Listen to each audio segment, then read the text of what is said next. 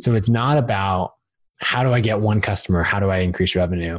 Or chasing all these different things. It's what system can I create? And it's going to result in more customers like this, more revenue, right? So it's not about find this customer, then the next customer, then the next customer. It's write these kind of blog posts, which attract this customer, and we get these results. Then I write a case study, and then I promote that case study on my blog, which attracts these kind of customers, right? And so you're doing the same activities over and over again, rather than spinning your wheels or turning in all these different directions.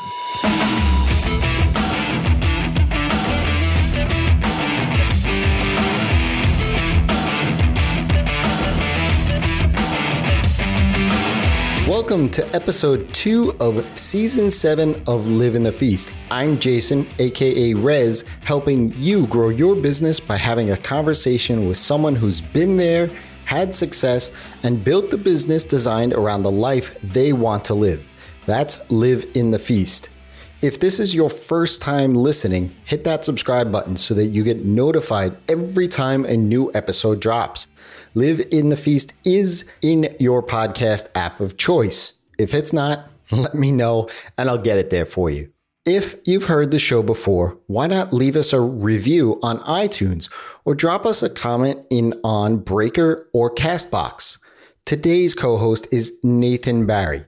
Nathan is the founder of ConvertKit, and ConvertKit's mission is to help creators earn a living. Many of you know ConvertKit as an email marketing platform, and this conversation is so awesome.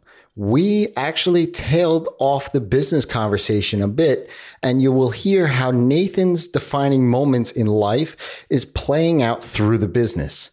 In this episode, we dive into knowing who your ideal client is not is sometimes the way to figuring out who it is. We also dive into some exercises that Nathan has done to figure out what types of projects and customers to work with. And as I mentioned, we dive into a bit of a sidebar on how to ask yourself some questions that have shaped your life and questions that you can really level up the conversations you have with not just business folks and colleagues, but also your friends and family. This is a great one. So here's Nathan.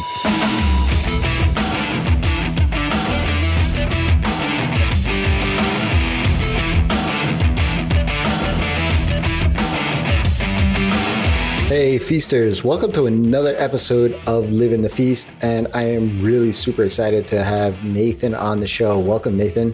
Hey, thanks for having me on. Yeah, thanks for being here. I really wanted to have you on to talk about the ideal client because you've sort of run the gamut, right? Like you were a blogger and you're a designer, and now you've transitioned to build products in that space, but then you've now built ConvertKit. And so the ideal customer is always this fuzzy thing. It's almost like a treasure island, if you will. Like if you don't have one, you're like, how do you get that? And so I thought you'd be perfect to talk about this. So first off, who is your ideal customer? Yeah. So for us, for ConvertKit, it's creators, which is obviously a really broad term. But creators who are specifically trying to reach, grow and reach their audience. So you end up with, like, sometimes it's easier to define it based on who it's not, right? And so for us, on one end, right, at the high end, we've got Tim Ferriss as a customer, right? And so what makes him ideal is that he's growing a giant email list, but running a small team. And that might be opposed to like a magazine or a TV network, right? Where they would have that same level of reach, but they'd have a 15-person marketing department. Mm-hmm. And they would be inclined to use a totally different kind of tool. Or like at the small end, say like someone who's built a couple thousand email subscribers and they're putting out, their podcast episodes or blog posts or things like that. But they're more selling like digital products versus selling, not necessarily consulting the same way, but they're not trying to make one-off sales as much, right? Because someone that would not be a good fit is somebody who is like wants a lot more CRM functionality. Like, okay, Jason and I just got off the phone. Let me log the notes. I think I can close this deal, right? Because our tool is built for people who are like, hey, I've got 1,000 people on this list.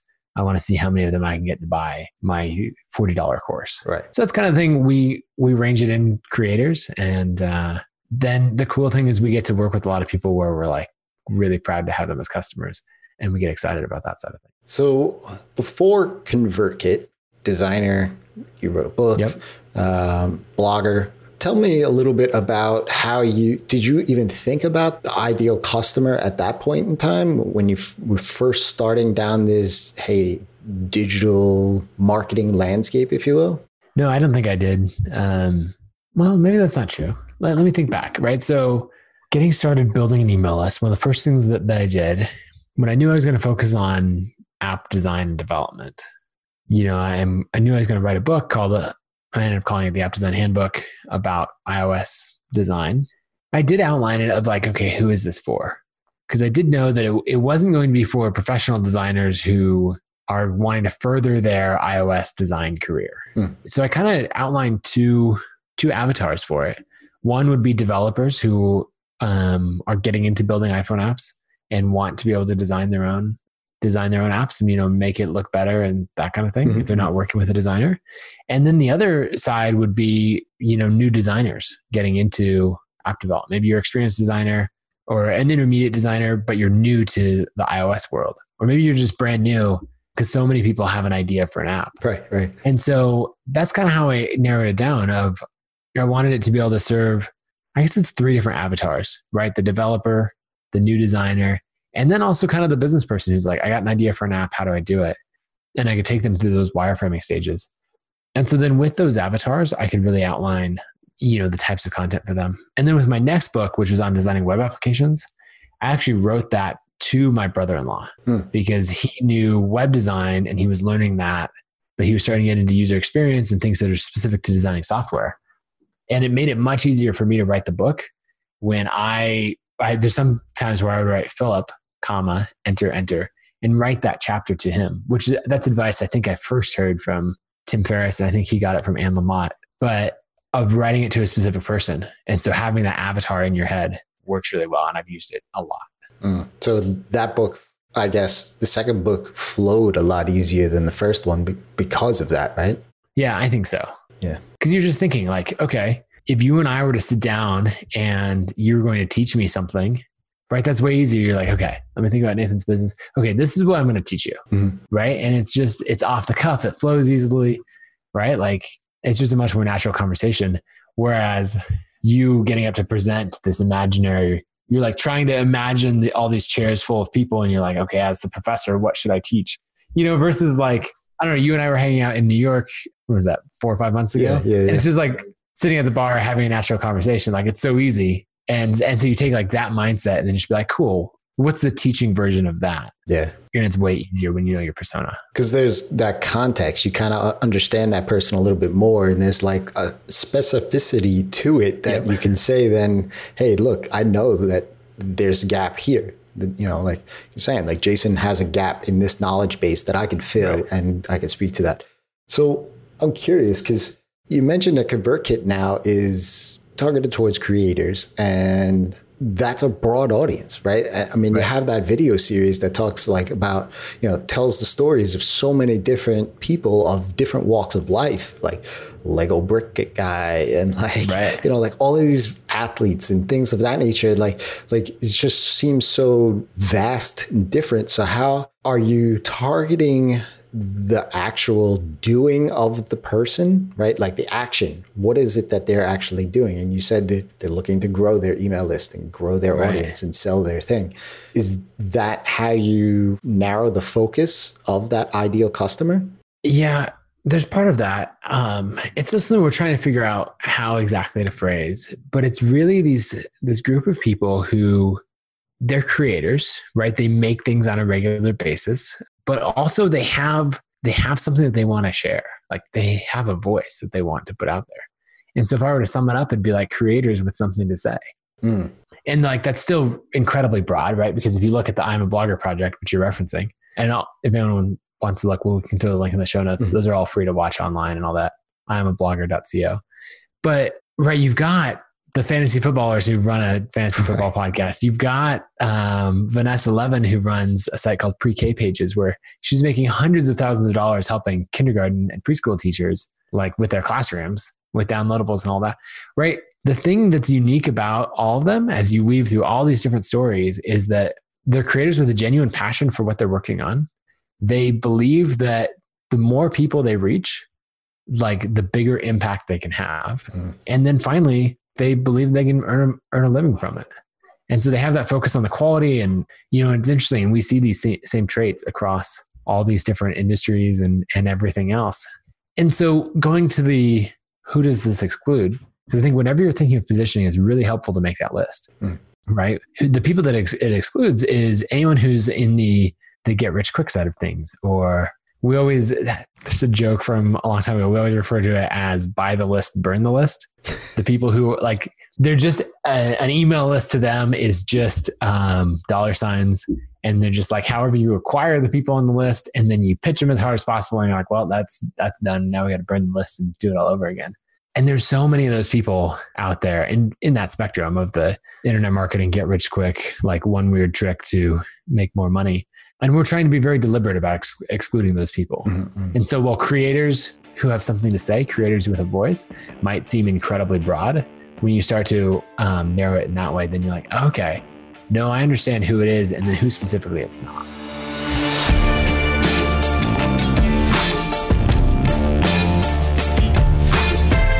He has a great point. And as I think back on when I first decided to specialize my business, it was actually easier to define who I didn't want to work with. If you are struggling with trying to figure out who your ideal client is, whether that is you're narrowing your focus on a specific industry, a platform, or tool set, I encourage you to start with those people and projects and things that you don't want to work with. The Client Quad, as I call it, is a framework that I've developed to help define my ideal client. And I teach my coaching clients and feasters like yourself how to use this framework so that it really highlights this aspect of the exercise as well. Saying no to specific projects, people, companies, beliefs, values, and objectives of others really help start to bring light to those types of clients that are made for you. If you want worksheets, exercises, and the ability to create that ideal client and precise solution to offer that client so that you can be the go-to resource and build a sustainable business, head over to feastacademy.com today. As a member, you'll get the processes and templates to not only figure out who your ideal client is and the services that you can provide to them, you'll also learn how to figure out how to put a price on those services so that it makes it a complete no-brainer for the client. That's why I want to invite you to check out Feast. By using the code REDFLAG, all one word, you can get your first month for only $20. Feast is the community and resource hub for developers and designers ready to get off the project searching hamster wheel and actually run the business that they set out to build. Feast helps position you in the marketplace with what you do, who you help, and helps you build the processes and systems for client management, sales, marketing, delivery, and pricing. Your business isn't the same as everyone else's, and when you become a member of Feast, you get personalized guidance from myself. It is essential for me to meet you where you are and make sure that you are getting the exact tools so that you don't get lost in the shuffle. The moment you sign up, we're going to have a chat so that I could create a custom syllabus of resources within Feast to meet you where you are.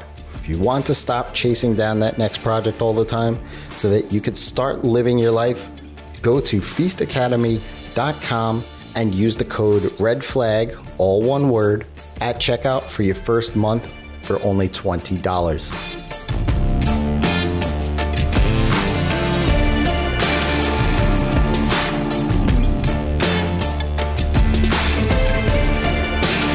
I think that's so important to know, to understand who it is that you serve, but also who you don't serve as well. And right. It's something I've struggled with. I still do with the services side of the business. Almost every time a lead comes through, that's a little right? Like, it's like, maybe I shouldn't pick this one on. Right. So it's certainly a valid point there. It's funny that you mentioned about the traits, right? And the characteristics of it, because I've followed you for a long, long time. We've met now in New York, and full disclosure, I'm a ConvertKit customer and all the rest of it. But culture that ConvertKit showcases and presents and all of that, for me, attracts that vibe, right? Like it attracts those traits, and it's that sincerity, that genuine nature of the whole culture and the idea of ConvertKit, the philosophy behind ConvertKit. For me, that's why when I get clients and they're, maybe they're from a different other ESP and they say, hey, what do you recommend? If I get their vibe, hey, ConvertKit would be a nice solution for you. And that's sort of like, you don't know that that's a 45-year-old woman or a 26-year-old guy, or, like, it doesn't matter. It's the characteristics and those traits. So that's what I've always struggled with in, defining who I serve and my ideal client. And it's what a lot of people also say. They say, like, these demographic things, I don't care if somebody's driving a Mercedes to sell my website logo design, and like that doesn't make a difference to me, right? And so it's good to hear you say that. I like to ask everybody this question. Mm-hmm. What is your defining moment in life so far? Oh, a defining moment. I would say I'll have to write about this more at some point, but I grew up in a family with not much money. And so there's specific moments that I could point to probably, but like watching my parents always struggle with money, and that being something, actually probably the version of this question that I've asked people before is, what's the time in your life that you said that will never be me? Because that's often a defining moment. Like one thing for me is watching my parents struggle with money, and that being such a big thing. So I had this moment of like, okay, maybe I'm 11 or 12 as I'm observing this, and I'm going, that will never be me. When I grow up, I have no idea how, but I'm not going to struggle with money. And particularly watching my parents get divorced largely through a lot of that. Mm-hmm. So that'd be one defining moment, but that's like in a story, that's the inciting incident. That's but how, right? And so then the next defining moment for me would come, probably 7 years later of reading Jason Fried and him talking about making money as a skill. Mm-hmm. You can get better at it over time, just like playing the drums or anything else. And it's interesting. A good friend of mine, Tim Grahl, has this as it's one of his defining moments as well. Of going like, wait a second, wait, what? Okay. I wouldn't expect to sit down at the piano and be able to play like an amazing piano piece from the beginning. And I shouldn't expect to, jump in and be able to make money really well. And if you're earning a lot and I'm earning a little, then like, it's because you've built skills over time. Mm-hmm. Just like if you're incredible at playing this piano piece, or like, it's because you've practiced and you've built up to it over years. And so what that does, right, if you combine these two moments, is it's saying, one, I never want to worry about money again. And two, it is 100% within my control. And it's something that I can take on and build from there. So there you go. 2 for the price of 1. Yeah, no, that's awesome. And I love your question too, because I know specifically, I had a very similar moment where I was 14. I was a stock boy at a fabric store at the time. Okay. Obviously not the place a teenage boy wants to be working, right? But I remember specifically sitting on the floor, organizing zippers of all things, and just putting different colors on hooks and things, and saying to myself, I vow to myself this day that I will never work at a job that I despise getting up and doing. Right. And that for me, 14 years old, I have no idea that that's even possible, right? Like, and this is, this was pre-internet. So it wasn't like, like I could just get up and the next morning and code, right? Like, let me start a YouTube channel. Right. Like you couldn't do this stuff, right? And so, and I was on the traditional path to go to college and all that and sit in a cube somewhere maybe and that sort of stuff. But then when the internet came, when I was in college, I was like, hey, this might be that moment. Right? Like how I could piece these two things together. And, obviously it's evolved over time, but like the reason why is because I just didn't want my life to live like that. Like I didn't want to be like that. Like my mom hated her jobs. Like, and I was like, and she was always miserable and things of that nature. Like she had to, kind of come home and decompress a little bit because she was always so stressed at work and things. And so like, I was like, I don't want that. Like I want to be enjoying my life. And so that was one of those points, I guess, those defining moments, if you will, right? Yeah. What I'd encourage everybody listening, like take some of those questions, right? What's a defining moment in your life? What's the time that you said that will never be me? Another favorite of mine is what's an early memory that defined or shaped your relationship to money? Because for some people, they'll all touch on similar things, but next time you're at a dinner party, whatever else, friends that like, it's a super casual conversation, like ask one of those questions. Two other favorites. This one's from Jason Gaynard. He asks, a year from now, we're, the same group of us are gathered together with a bottle of champagne. What are we celebrating? And it's like a way to get to hopes and dreams and aspirations. And then another really easy one is, what's the thing you're most proud of in the last 6 months? Because people don't brag about themselves. And so you're like, no, you have to answer this question, and you get to say like, okay, but I am really proud about this. So those are the things that like good questions like that, just like level up conversations, relationships, and everything else. And you just walk away going, wow, that was real connection. Yeah, absolutely. And the reason why I like to ask that question is because while the podcast is a half hour, 40 minutes or so, like it's sometimes that defining moment, most times that defining moment interweaves everything that person's about and how successful they are, where they go in their career, those sort of things, even if it is a personal moment. Right. And so I always like to ask that question to just sort of get deeper, if you will, into that person's,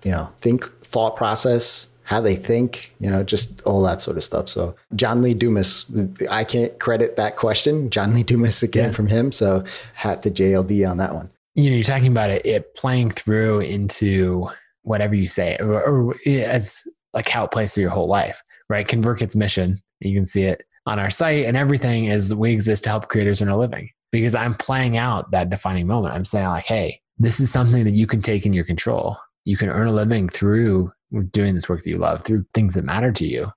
And you don't have to be at the mercy of some job or limited finances or something like that. And we're going to build the tools and training and everything to help you do that. And so you're absolutely right that like these defining moments, they're defining moments. They carry all the way through. Yeah, absolutely.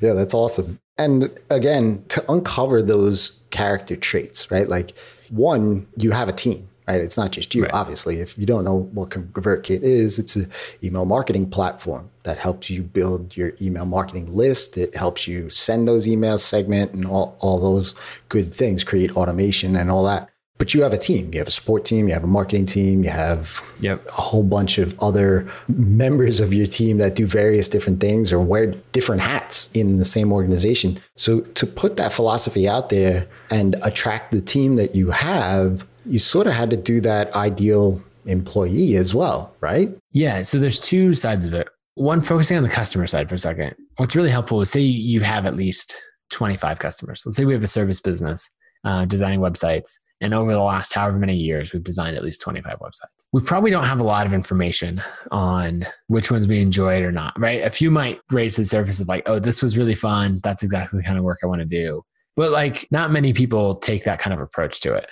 In the same way that not very many people take that approach to like how they spend their days. Mm-hmm. And one thing that I've started doing, and it sounds a little bit nerdy, is I've started rating the quality of my days, like just 1 to 5. Like how much did I enjoy this? Oh, today was a 4 out of 5. Or like middle of the road, 3 out of 5, totally average. Because I keep this little time journal, just a little notebook of like what I spend my time on, my to-do list, that kind of thing. And then at the end of the day, I just rate it 3 out of 5. Okay, totally middle of the road or whatever. But if you went back and did the same thing with clients or customers of your product, right? You go through and you're like 1 out of 5, like that was a mistake. 5 out of 5, this is the kind of work that I do. You just run through a gut feeling, right? If you pulled up all those old proposals and write on the top of them, you separated them into piles, then, with 20, 25 projects, I bet it would become very clear the 4 out of 5 and 5 out of 5 projects. And you're like, okay, well, there's, 4 or 5 proposals in those stacks. Like, let's grab those. How do I find more people like that? Mm-hmm. And it becomes really easy. The question for team members is a little bit different, but a similar idea. And it's basically, you would go through and rate your team. I would not recommend like disclosing this publicly, but you would do it. The question is not how effective is this person? How good are they to work with? It's if this person switched to a key role at my biggest competitor, how upset would I be? And because if you think about it in that term, there's people who, they do a good job. They get the job done, things like that. And if they move to a competitor, all their weaknesses and you're like, honestly, I'm not that worried about competing against them. And there's other people where you're like, oh, hell no. Like I need this person on my team. Like I would freak out if they went to my biggest competitor. And that's a good lens to put it through. And then you can kind of look at, you could rate that 1 to 5 if you wanted. And then you look at, okay, who are the people that are in those buckets? Let's look back to it and make notes on how did they join the team? Were they recruited? Did they come through job boards? When we were hiring them, was it immediately apparent or did they take time to really grow into their role and really thrive? Which is what trends can we find in that? And then if I wanted to find more people like these 5 or these 20 people or whatever, how would I do that? And that's how I'd go about it. Yeah, I like that. I mean, I do a similar thing about rating my days. I basically just give it 3 words, 3 adjectives.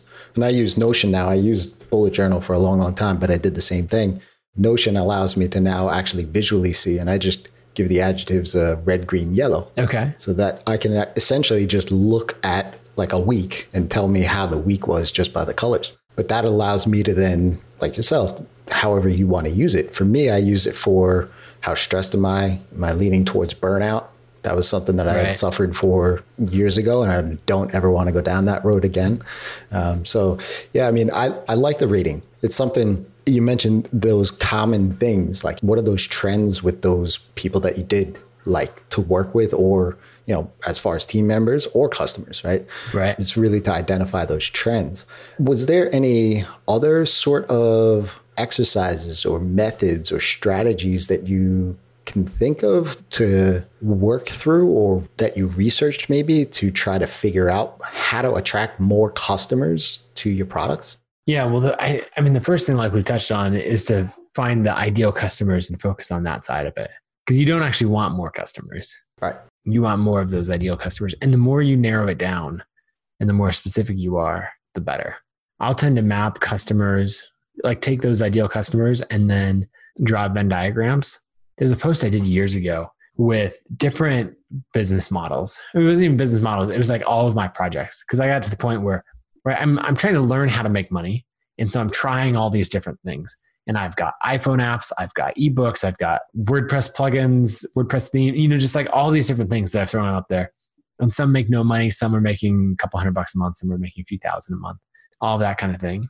And I put it in a Venn diagram, or maybe it's a scatter plot. I don't know what it turned into. It was supposed to be a Venn diagram at the start. And it was like, the idea is if I put time into marketing this one thing, how does it play over to this next thing? Right. So like an example would be, if I put time into marketing my book, the App Design Handbook, how much benefit does it provide to my other book, Designing Web Applications? Quite a bit, because the audience is decently overlapped. But if I put effort into those 2 things, how much effort does it, or how much value does it provide to marketing my iPhone app used by speech language pathologists that I was actually making a decent amount of money from? Very little. Like, I could use it in a case study and someone's going to be like, oh, my aunt is a speech language pathologist. But we're really reaching there. So in that Venn diagram of the post, like there's a few things that are like bubbled over here and lumped together. And then way off on the side, right? There's this other one that, and so when I'm looking like, okay, I'm approaching burnout. I don't have enough energy to put into all these things. I'm making money from everything. I got to get rid of something. What do I do? And then by mapping it out that way, you look and it's like, oh, well, it's super obvious what I do. I go sell off this iPhone app and be done with it. Because even though it's making money, it's now about the quality of the dollar rather than other things. And so if you're looking at acquiring customers, then you want to look, am I doing it in a focused enough way that every customer that I acquire, if I do it in this way, will it make acquiring the next customer easier?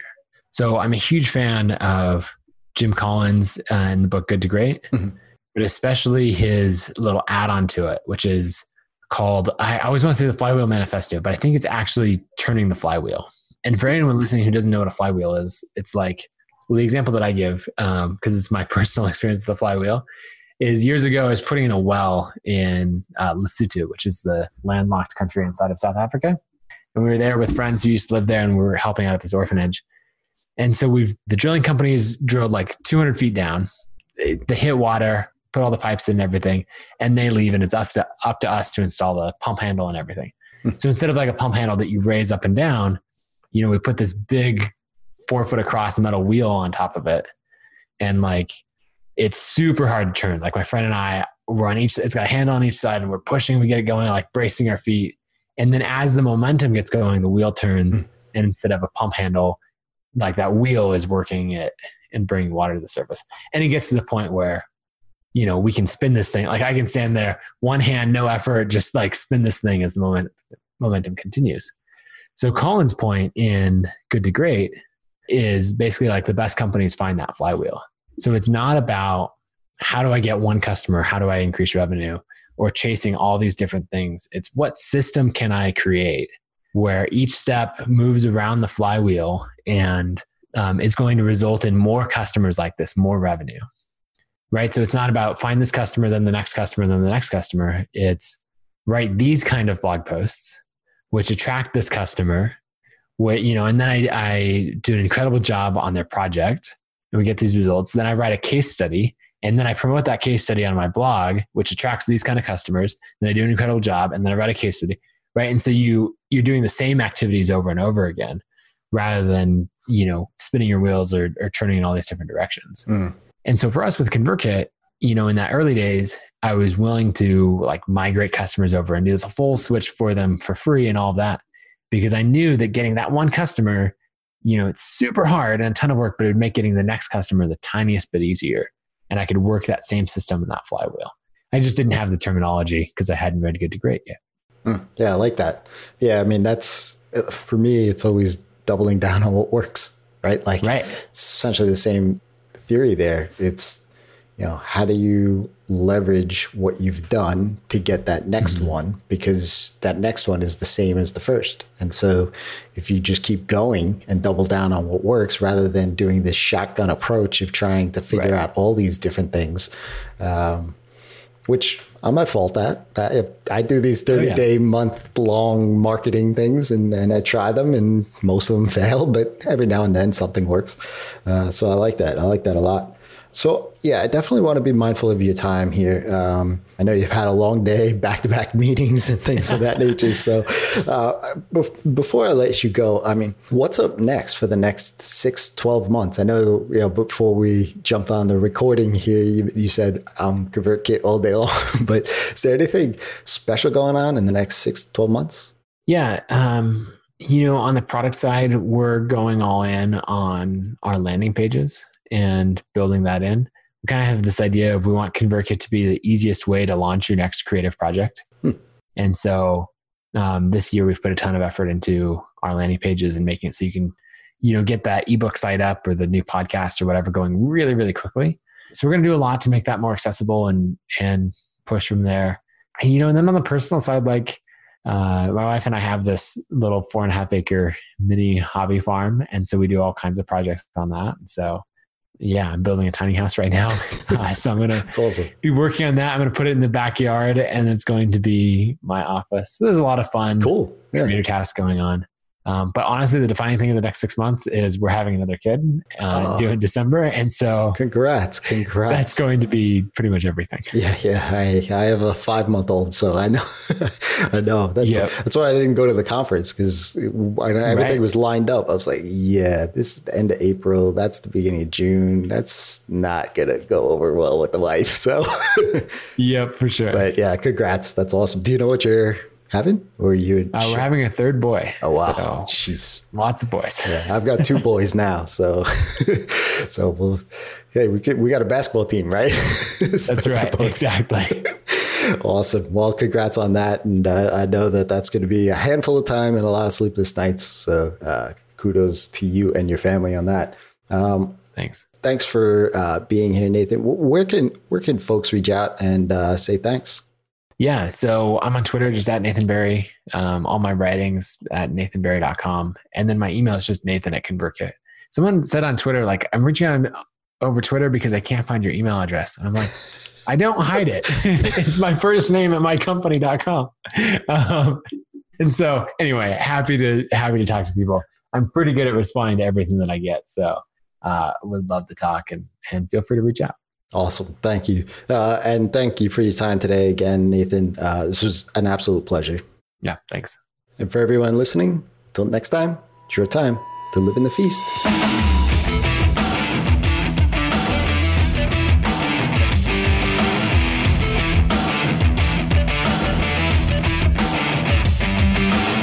If If you enjoyed today's episode, I could speak for both Nathan and myself by saying that we'd love to hear the one takeaway that you got from this episode. Super simple. In the podcast app of your choice, presumably the one that you're listening to right now, drop in a comment or a review. Or go ahead and share it in a tweet and tag me @Rez, and I'll be happy to pass that along to Nathan. Also, hit that subscribe button so that you'll be the first to listen in next week when we'll be back with Krista Ray. Krista is a developer and podcaster, and she collaborates with designers to build websites and support their clients' goals while allowing the designers to spend more time doing what they do, and that's design. Until then, it's your time to live in the feast.